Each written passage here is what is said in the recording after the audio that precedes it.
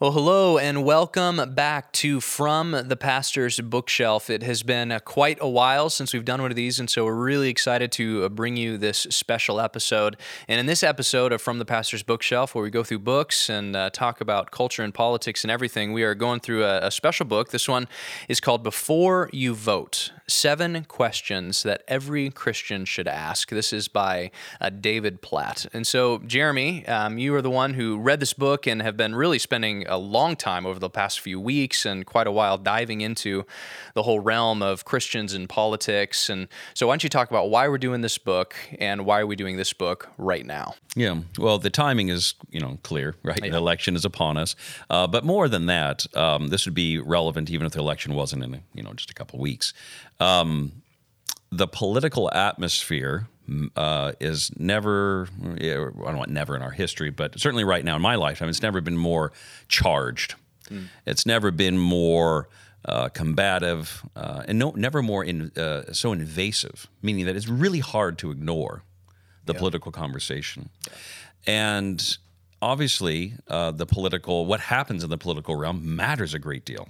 It really matters because policies impact the whole nation, impact real lives, real people living real lives, and so it's combative, it's charged, it matters, it's quite tense right now, and so there's a big question that every Christian has to ask, and that is, how do I engage in this in a way that's Christ-like? I think there's a sense of I should do something, or do I withdraw because it's just overwhelming, or it just feels nasty, or do I engage? Well, as we'll go and talk about, and I think Platt lays out well in the book, we are to engage.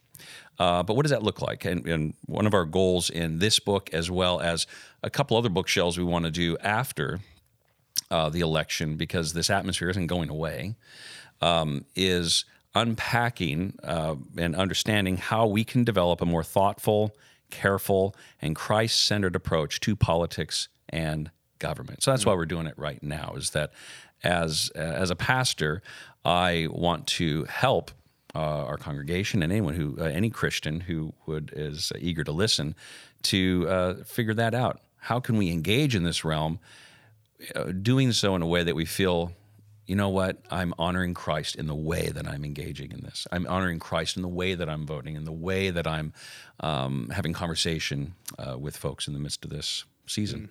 Good.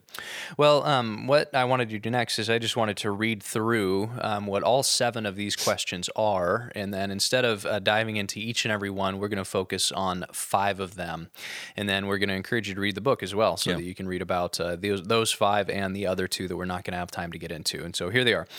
Number 1, does God call me to vote? Number 2, who has my heart? 3, what does my neighbor need? What is the Christian position? How do I weigh the issues? Am I eager to maintain unity in the church? And then lastly, so how do I vote? And so why don't we just dive right into that first one? Does God call us to vote? It's something that obviously the Bible doesn't explicitly talk about, but we live in a very different time than the time the Bible was written. And so does God call us to vote? That's he starts with that question because that's an important one, because that's the most fundamental way we can engage in the political arena is through our vote.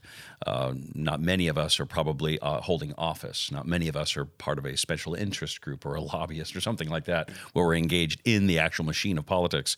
And so what he lays out is he starts by asking the question, well, what is government called to do? And we see this throughout Scripture, Romans 13, for example, where it lays out that the government's role has a role, and it's been instituted by God to do justice, essentially, to do justice, to promote good and restrain evil.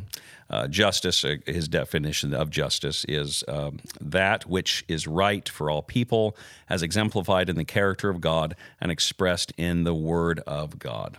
So government exists in its unique sphere to promote good and restrain evil. Thomas Hobbes had this whole idea of people consenting to the rule of a sovereign, because in the state of nature, everyone's just against one another, and it's a chaotic mess, and you're not just protecting yourself from, you're having to protect yourself from everyone, because justice is only as strong as your own personal might. So the idea of a government entity coming in and saying, you know what, if you hurt that person, there's going to be consequences. And so, according to Hobbes, the idea was it was in the benefit of the group to submit to a sovereign in order that they would only have to worry about the sovereign misbehaving, because the sovereign was going to deal with others misbehaving. And, the sovereign could do that because it was in the sovereign's self-interest to say, we want to engage in behavior and to such a degree that I'm not going to make things worse than a state of nature. If the sovereign goes too far, then people rebel and rise as one and say, we don't want your tyrannical rule or what have you. Is this Hobbes the tiger from Calvin and Hobbes? Well, it's who he was named after. Oh, good. Yeah, it's who he was named after.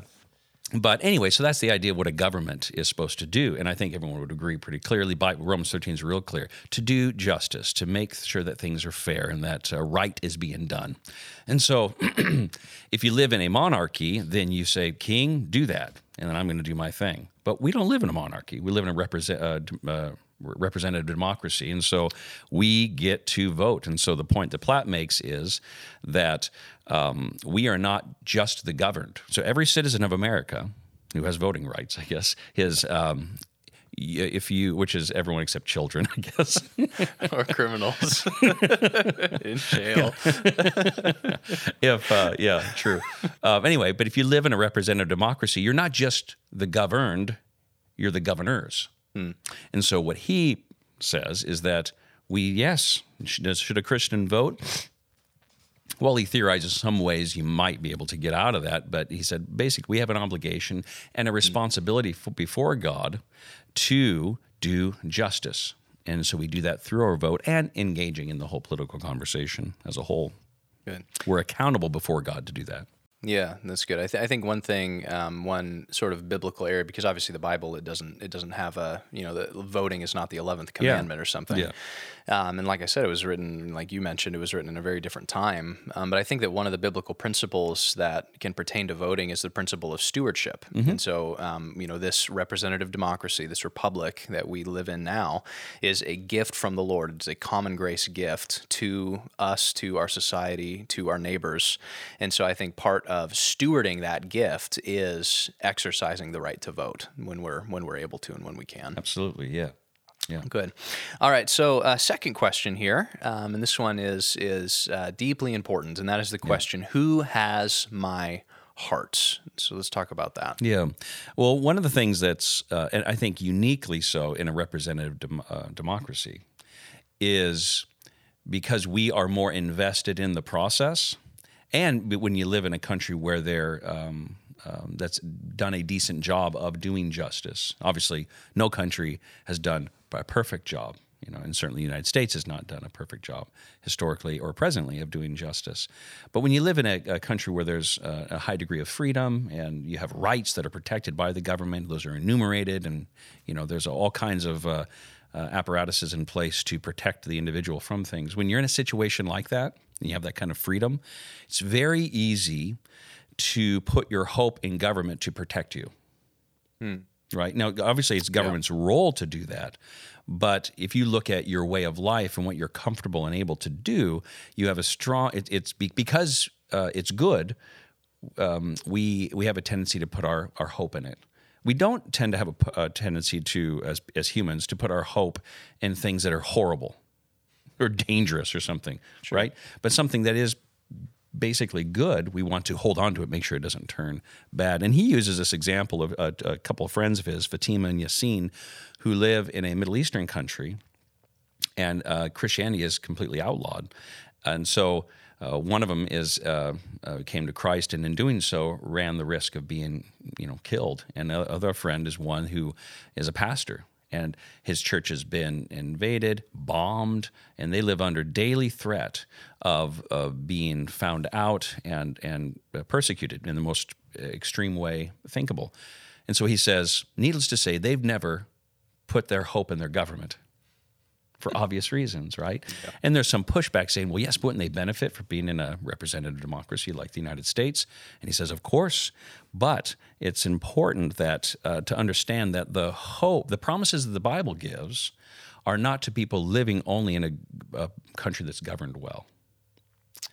The promise and the hope that is given to us in Scripture is universal and applies to every individual in every single circumstance. Thinking of Paul in Philippians 4, who said that he was content, even though he was in prison, and was in prison because of his faith. Yeah, under a tyrannical government. Yeah, exactly. Sure. And so he says this, I thought this was really good. He says, even if we lose every freedom and protection we have as followers of Jesus in the United States, and even if our government were to become a completely totalitarian regime, we could still live an abundant life as long as we didn't look to political leaders, platforms, or policies for our ultimate security and satisfaction.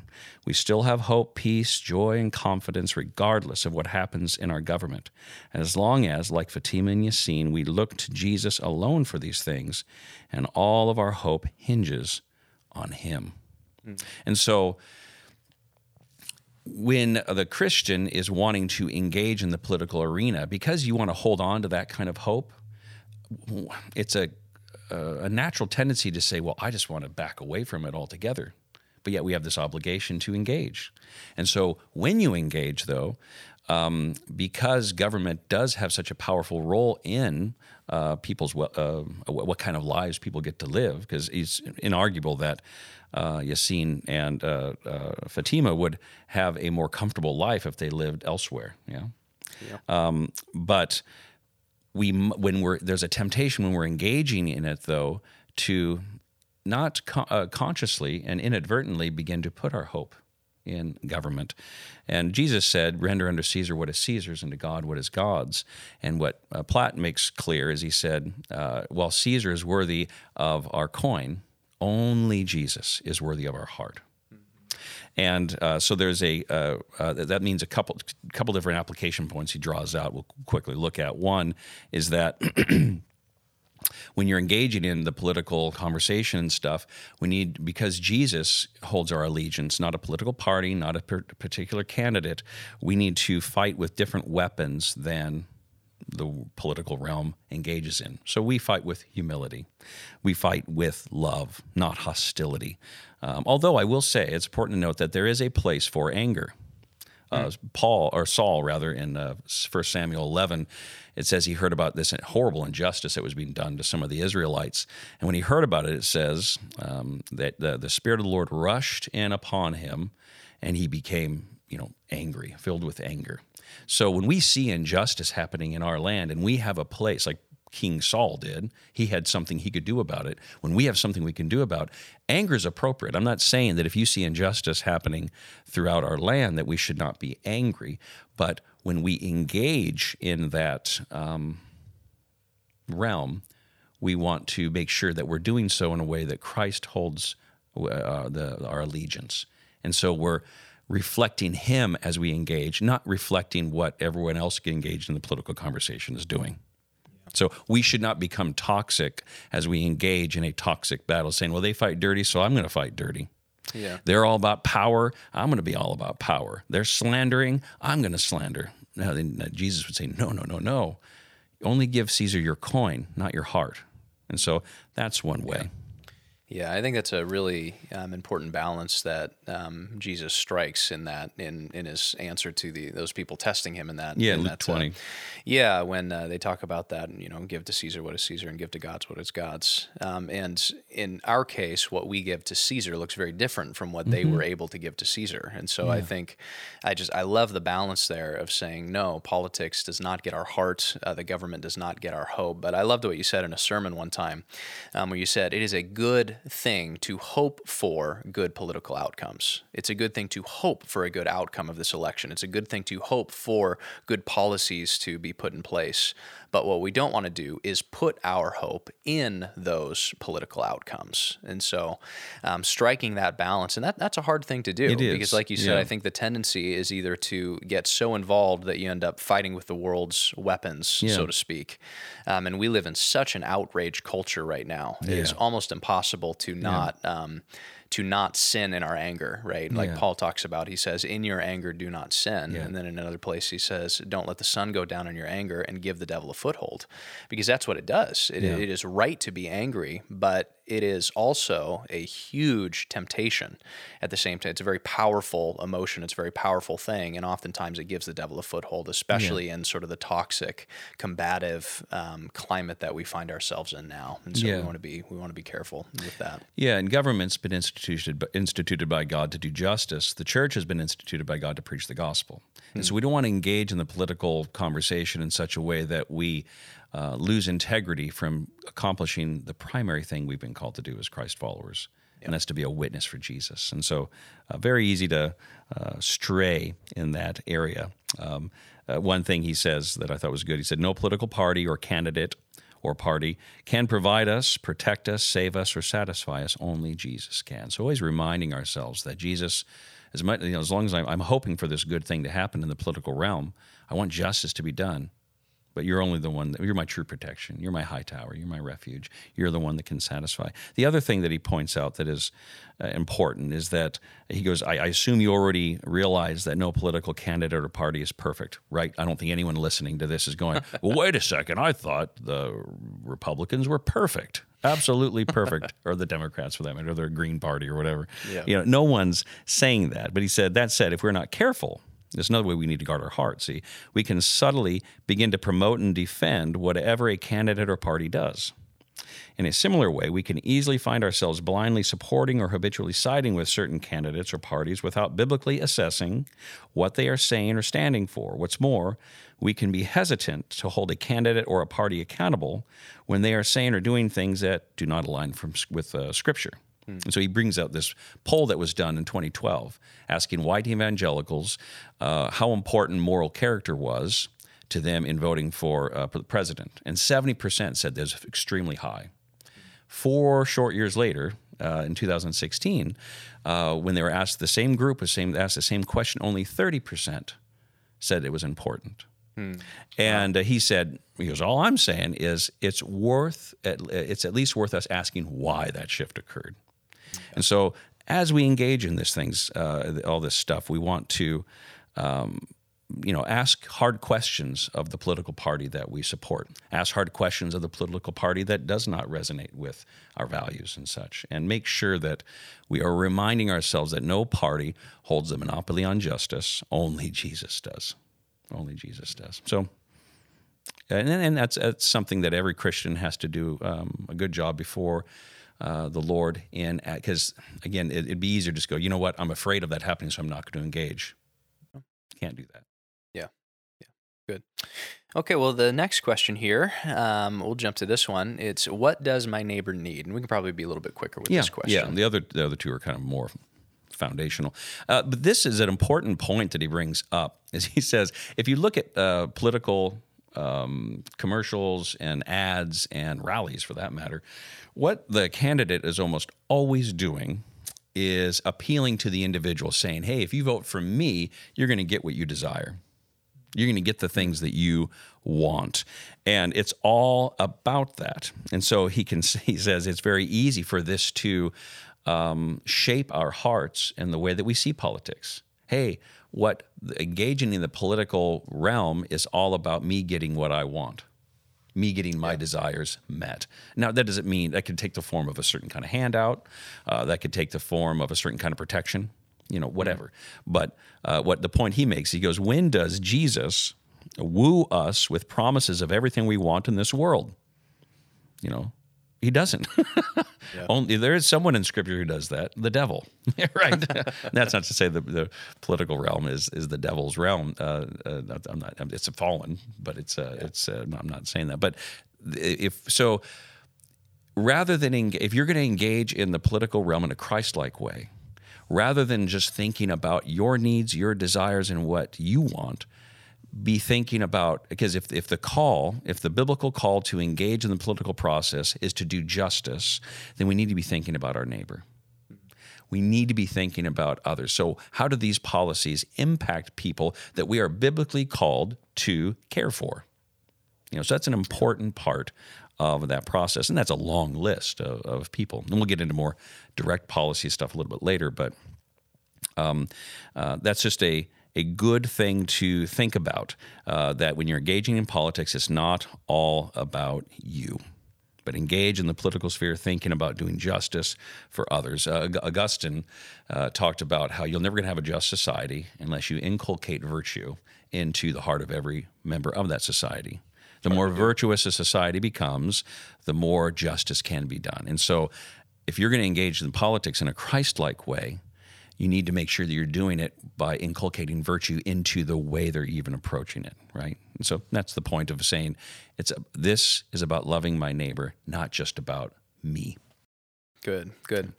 All right. Well, next question that Platt asks us and that I want to ask you is this one. Am I eager to maintain unity in the church?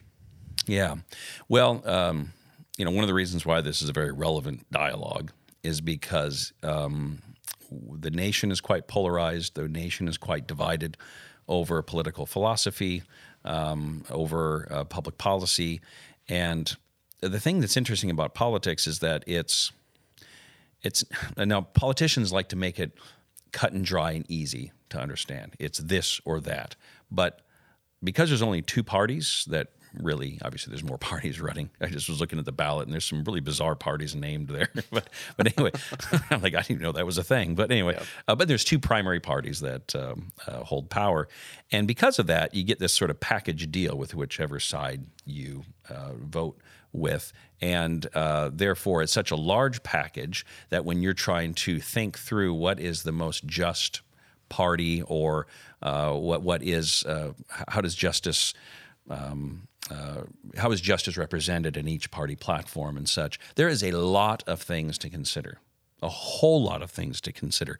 And when there's that many different things that are there to consider and that matter to people, there becomes the opportunity for things to become quite divisive. So the division that we see happening in culture, one of the things as a pastor I am concerned about is that that same division would enter into the church and disrupt the unity of the church. Remember, the thing that God has instituted the church to do primarily is to preach the gospel, to proclaim the good news of the gospel.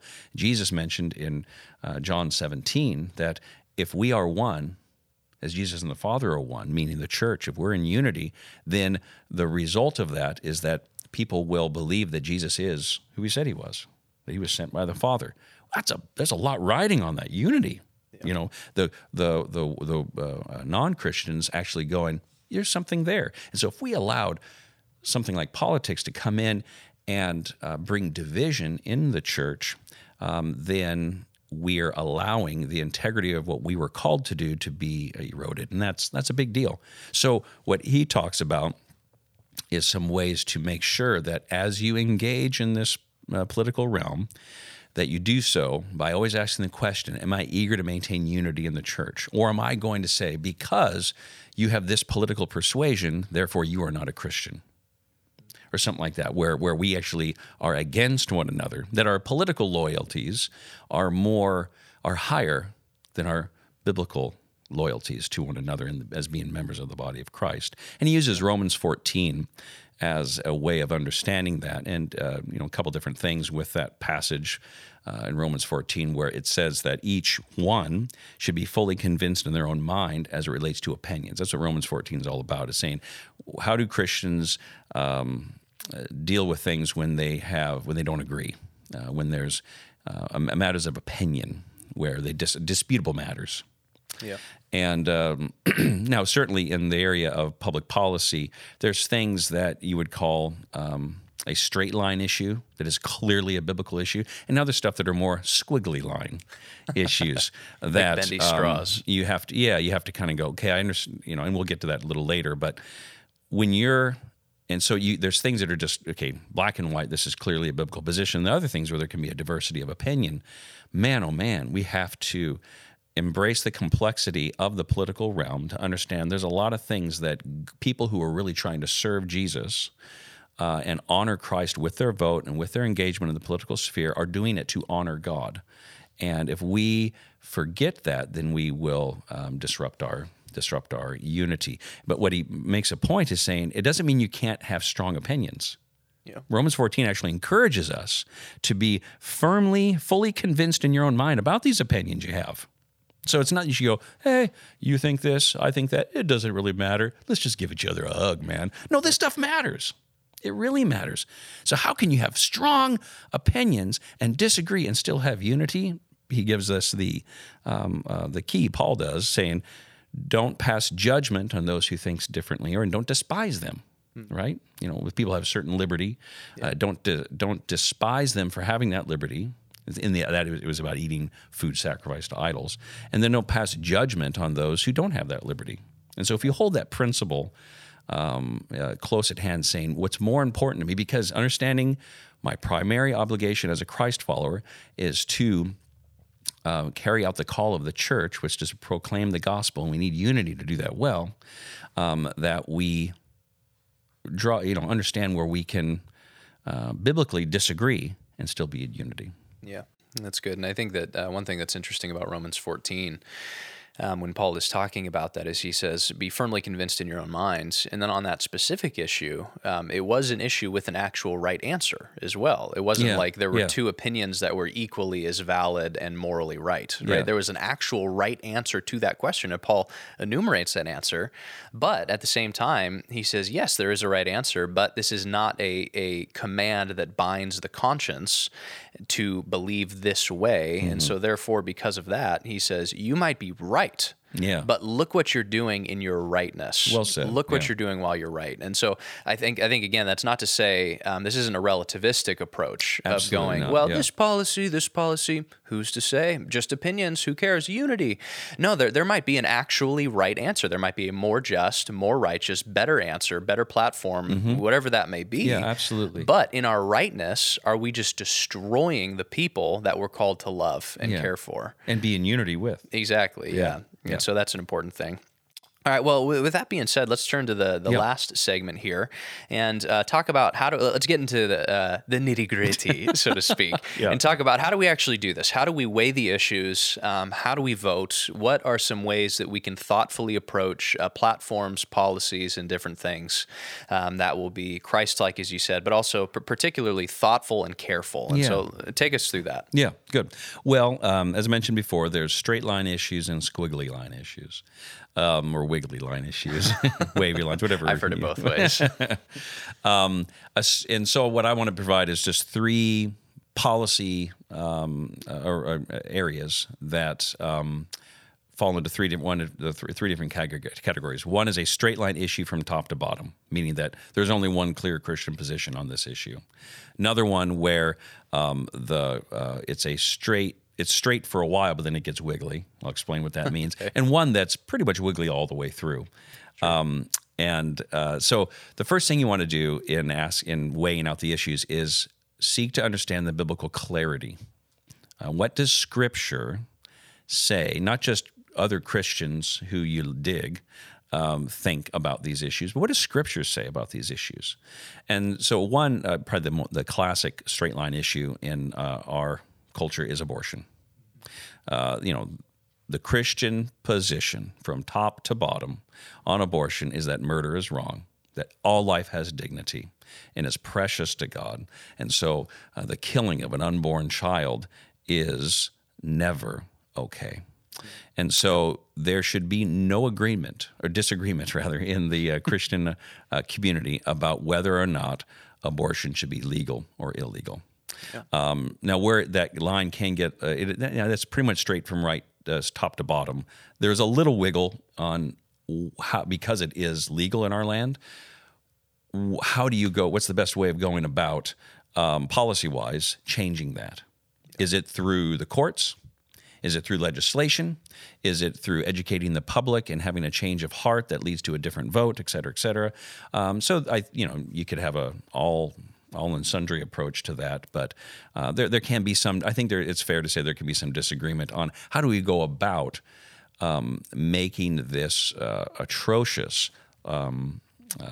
precedent lawful president in our land be overturned. So the goal should be the same, but how you go about it, I understand that there's a diversity of opinion on that. But there should be no disagreement on that, though, that this is wrong, For sure. absolutely wrong. And let me just jump in here. When you say straight line, and so just to clarify a little bit, what that means is that there is a straight line from a biblical command to a certain policy, or Thank you. something like that. And so that's what we mean by straight line and squiggly line issues. There's a biblical command, there's a policy. This is a straight, direct line, whereas a squiggly line issue or a wiggly line issue or a bendy straw issue is where you have maybe some biblical principles, something like love your neighbor, for example, welcome the foreigner and the immigrant. Okay, but what does that relate to in terms of actual policy? Sure. Well, it's a very bendy line, and there's some diversity of opinion on how we apply this biblical principle to X policy, whatever that is. And so just to Thank you for clarify a that. little bit. Thank you for the clarification. With abortion, straight line, top to bottom, policy should be clear. Illegal. It's not up for debate from a Christian point of view. Now, another idea or a policy issue would be care for the poor. Okay, clear biblical call to care for the poor, both in the Old and New Testament. So part of doing justice, which is the church has a role here. All kinds of various institutions have a role in caring for the poor, but government is also engaged in that. And so what should government's role be in caring for the poor? There has to be some, so it's a clear biblical concept, a clear biblical mandate to care for the poor. That's part of doing justice. Where it gets wiggly is what's the best policy? And there's a lot of debate on that, obviously, amongst the two parties and just individuals and various Christians trying to figure out, no, I think this is the best way of going about it. And so as a Christian, how do you try to figure out where you stand on that issue? Well, you look at Scripture. So, for example, there's in terms of caring for the poor, James says in chapter 2 of his book, if a brother or sister is poorly clothed and lacking in daily food, and one of you says to them, go in peace, be warmed and filled, without giving them the things needed for the body, what good is that? So also faith by itself, if it does not have works, is dead. So super clear. If you just let people who are impoverished in some way, and you have means to help them, and you neglect doing that, that's sinful. That's showing that your faith is dead. That's a strong statement. On the other hand, Paul in 1 Timothy 5 says, if anyone does not provide for his relatives, and especially for members of his own household, and he has denied the faith and he is worse than an unbeliever. So on the one hand, you have a scripture telling you that personal responsibility matters. Yeah. And on the other side, it's saying that we have an obligation to care for those who are in need. Policy is somewhere in the middle. Yeah. Right? Good policy is somewhere in the middle. And it's good in developing that to pour over places like the Proverbs and other places where you're employing wisdom to try to have an ongoing conversation about how we do that. I think from a Christian standpoint, we should not just, I think it would be wrong to only look at 1 Timothy 5:8 and go, you know what? It's up to them. Let's go, move on. No, that would be swinging way too far you're not listening to all of Scripture there. Yeah. And so that's where the line gets more wiggly. And so it's up to faith communities and individuals pouring over Scripture saying, how can I, especially as it relates to how I vote and who I vote for and how I want to, in some way, shape, if you can, the way a party leans in a certain area is recognizing how we care for the poor matters.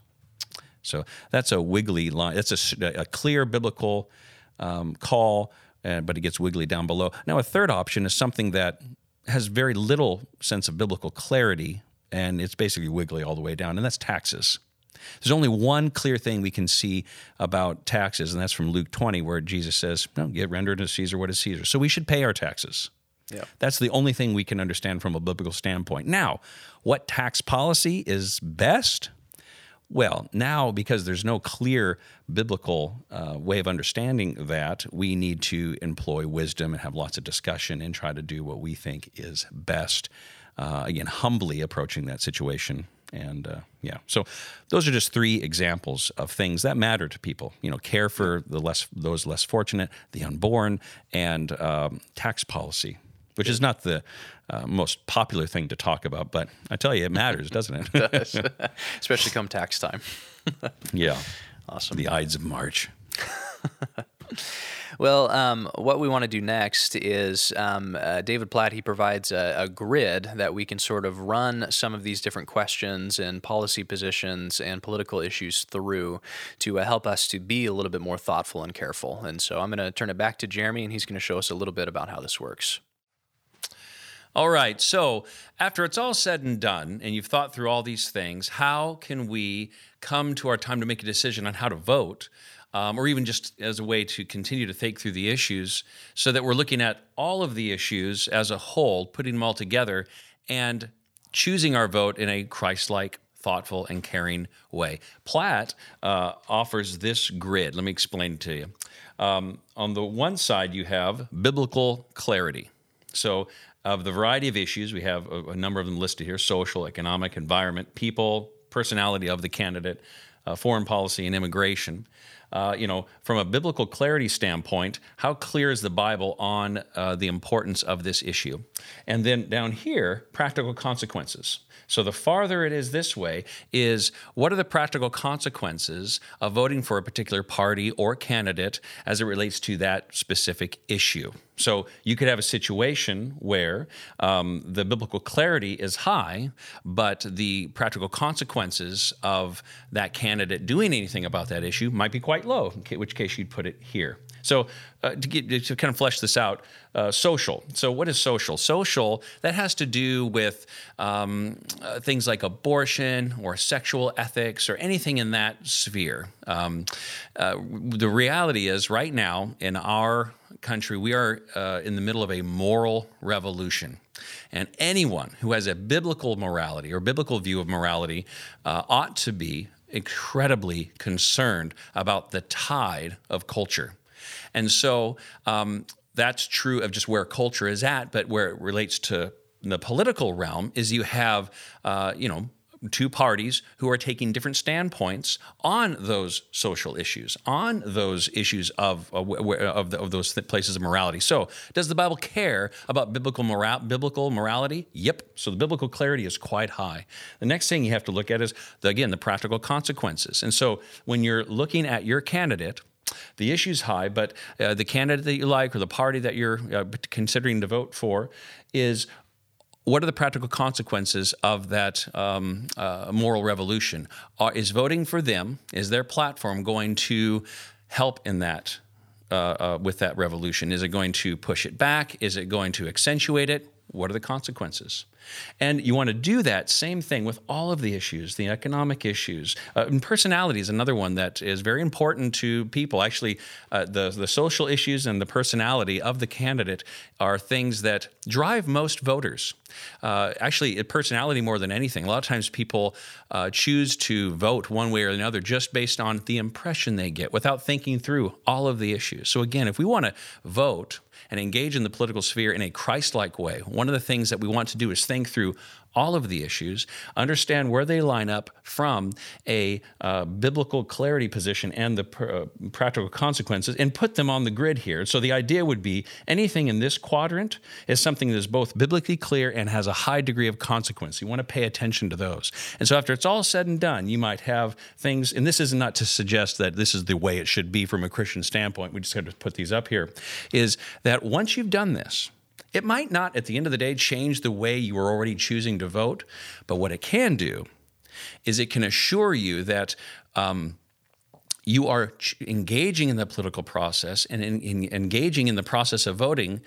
You can be assured that you're doing it in a Christ-like way because you've thought it through. It's certainly thoughtful, certainly caring, and you're doing your very best to not just vote with your gut instinct, but to think it through from a biblical standpoint and see where things lie. So I hope that's helpful to you. After all the things we've talked about here, that you're wanting to ask some important questions as you engage in all of this, as you engage in the political sphere, something that very much matters and something that really matters that we do in a Christ-like way, a thoughtful way. So I hope this helps by going through this process. Thank you so much for joining us. We hope that you check out David Platt's book, Before You Vote, 7 Questions That Every Christian Should Ask, and we'll see you next time.